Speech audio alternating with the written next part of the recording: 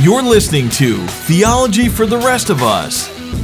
You've got tough questions. We'll try to give you easy answers. Now, here's your host, Kenny Ortiz.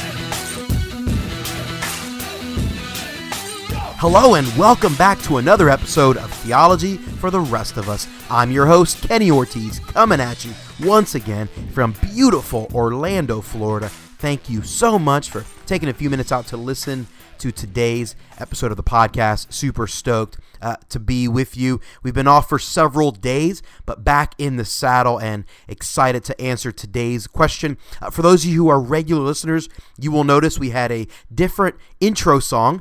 We actually had some communication over the last few days with the manager of the band of the song that I was using for the first many episodes of the podcast, and just discovered that that as the podcast continues to grow, the cost to license that song was just going to be too expensive. So yes, you can't just play a song. You have to actually pay licensing fees to use someone else's song, even in a free podcast. And as the podcast continues to grow, the cost that it was going to take to continue to use that song long term was just going to be too expensive. So found some guys over at a place called the Jam Studio, and they gave me a song, sold me a song to use for the podcast called The Boombox. So that was what you heard on the intro, song called The Boombox. We'll be using that for the next few episodes, and I've actually got a special treat in future episodes, kind of a unique thing that we might do for some intro and outro theme music. So stay tuned for that. All right, let's dive into today's topic at hand. I'm going to answer the question, what is the role of the Holy Spirit? What I'm going to do is over the next several episodes, I'm going to do kind of a mini-series, as I've done a few other times on some other topics. I'm going to do a mini-series on the Holy Spirit because I've gotten a bunch of questions around the Holy Spirit. Before I do that, let me just remind you of a few previous episodes we've done that potentially could be helpful if you want to do some studying on the Holy Spirit. Episode 13, I answered the question, what's the Trinity, or what is the Trinity? Go back and listen to that. I really describe the idea that God is both a plurality and a one God. He's one God existent in three separate persons, and obviously one of those persons is the Holy Spirit. Episode 21, I answered the question, is the Holy Spirit fully God? Sometimes people treat the Holy Spirit as if it's an it, like it's Star Wars and it's the Force. That's not the case. The Holy Spirit is a He. He is a person, and that person is fully God. And I explained that back in episode 21. And then again in episode 31, an episode that I have referred back to many times, an interview I did with a pastor out of Oklahoma, a guy by the name of Ricky Jones. Episode 31, we answered the question, why does understanding the Trinity matter? And Ricky really talked about the Trinity and obviously the Holy Spirit, a part of that. Another episode that might be interesting to you if you're interested in studying the roles of the Holy Spirit is episode 29. I answered the question, what is sanctification? That is the process that God takes us through to make us more like Jesus, to cause us to hate our sin more and to love God more, to cause us to transform our hearts or transform our lives and our behaviors over the course of time so that we will live our lives more like Jesus lived his life. That's the process of sanctification. And the primary person of the Godhead, of the Trinity that we interact with during the process of sanctification is the Holy Spirit. So certainly a big part of the Holy Spirit is sanctifying us. And I covered that extensively back in episode 29. So if you're interested in studying more about the role of the Holy Spirit or the personage of the Holy Spirit after you're done listening to this episode, I want to encourage you to go back and listen to one of those episodes as they've got lots of information there. Before we dive into some scripture, let me just say right off the bat very clearly, the Holy Spirit is God. We believe that God is one, but he exists in three persons. One of those persons is the Holy Spirit. The Holy Spirit is one person of the Godhead, but yet the Holy Spirit in and of himself is fully God. And he is a person. He is a he, not an it. Okay? Again, like I said a moment ago, this is not Star Wars. It's not the Force. And there are some people within kind of the Christian world that seem to believe this. That is false. That is blasphemy. It's heresy. The Holy Spirit is a person. Let's dive into some scripture that kind of give us an insights into the role of the Holy Spirit. Jesus speaking in the Gospel of John, chapter 16, verses 7 and 8 say this. This is Jesus speaking. Nevertheless, I tell you the truth. It is to your advantage that I go away. For if I do not go away, the Helper will not come to you. But if I go, I will send him to you. Verse 8, and when he comes, he will convict the world concerning sin and righteousness and judgment. Jesus is telling his disciples, listen, I'm going to go away, but don't be sad about this. There's a benefit for me going away, because when I leave, when I get to heaven, I'm going to send someone back, and he's going to be with you. He's the Holy Spirit. And when he gets here, he's going to do a few things. He's going to convict the world concerning sin and righteousness and judgment. And in this passage, when he's talking about convicting the world, what he's saying is that the Holy Spirit's going to come and he's going to expose things about the world and expose things in people that will help them see sin, righteousness, and the coming judgment. And there's a variety of other things kind of wrapped up in that verse that we'll tackle at another time. But the key word in verse 7 is the word helper. The Holy Spirit comes to be our helper. God himself is a helper in our lives, which is an unbelievable big deal.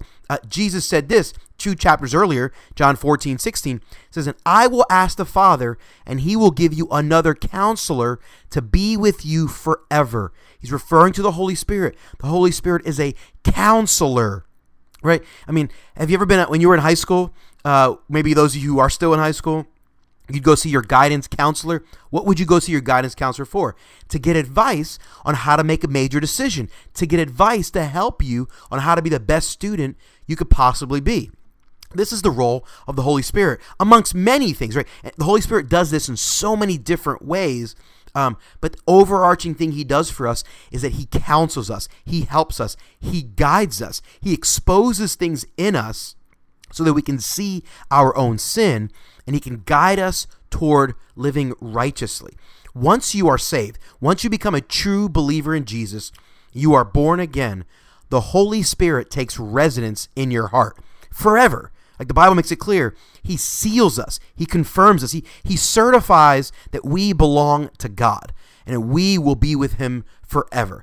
You know, Jesus made it clear that the Holy Spirit will be our helper, he'll be our comforter, he'll be our guide. When things go wrong in our life, the person who is there to comfort us, to help us feel the warm embrace of God's love is the Holy Spirit. When we're wrestling through life and we don't know quite what to do, it's the Holy Spirit that guides us. The Holy Spirit takes up permanent residence in the heart and life of the believer to be our great helpmate. And as he's guiding us and giving us counsel, he does it in so many different ways.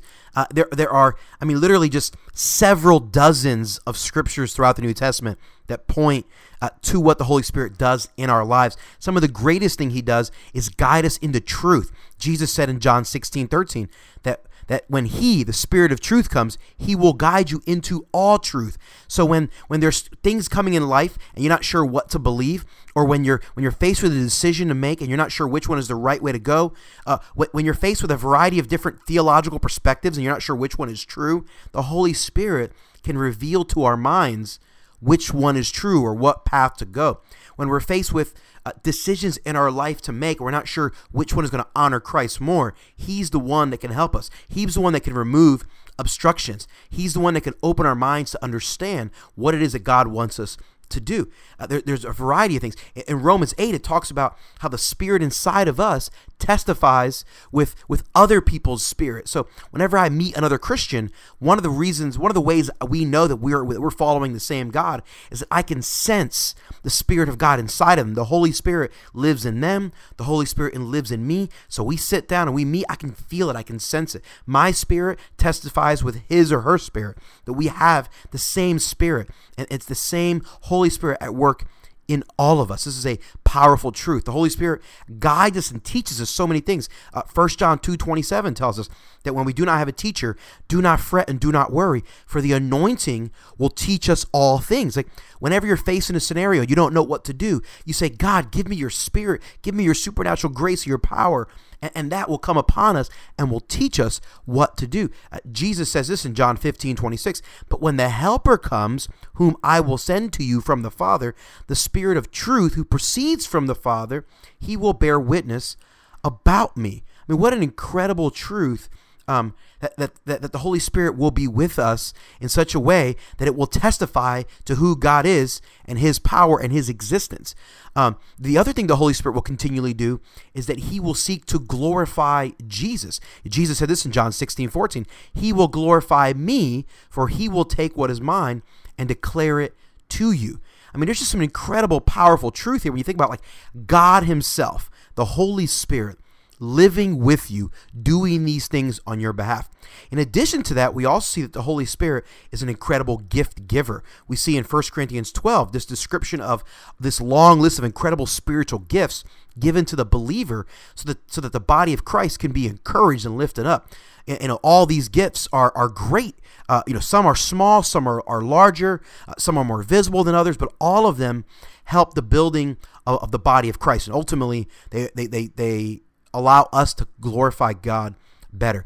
In addition to that, something even greater than that, in my opinion, is the fruit of the Spirit. We see in Galatians chapter 5, the Apostle Paul talking about the fruit of the Spirit, meaning that when the Holy Spirit is in your life, when you're talking with him, when you have a friendship with the Holy Spirit, when you're engaging with him on a regular basis, he will be filling up your life in such a way that you will begin to transform to be more like Jesus. Again, talking about the process of sanctification that we talked about a few moments ago.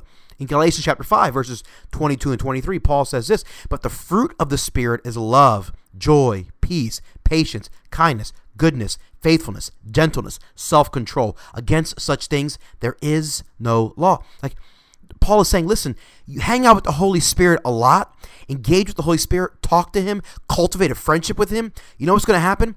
You're not even going to have to try to do this. It's just going to happen over time.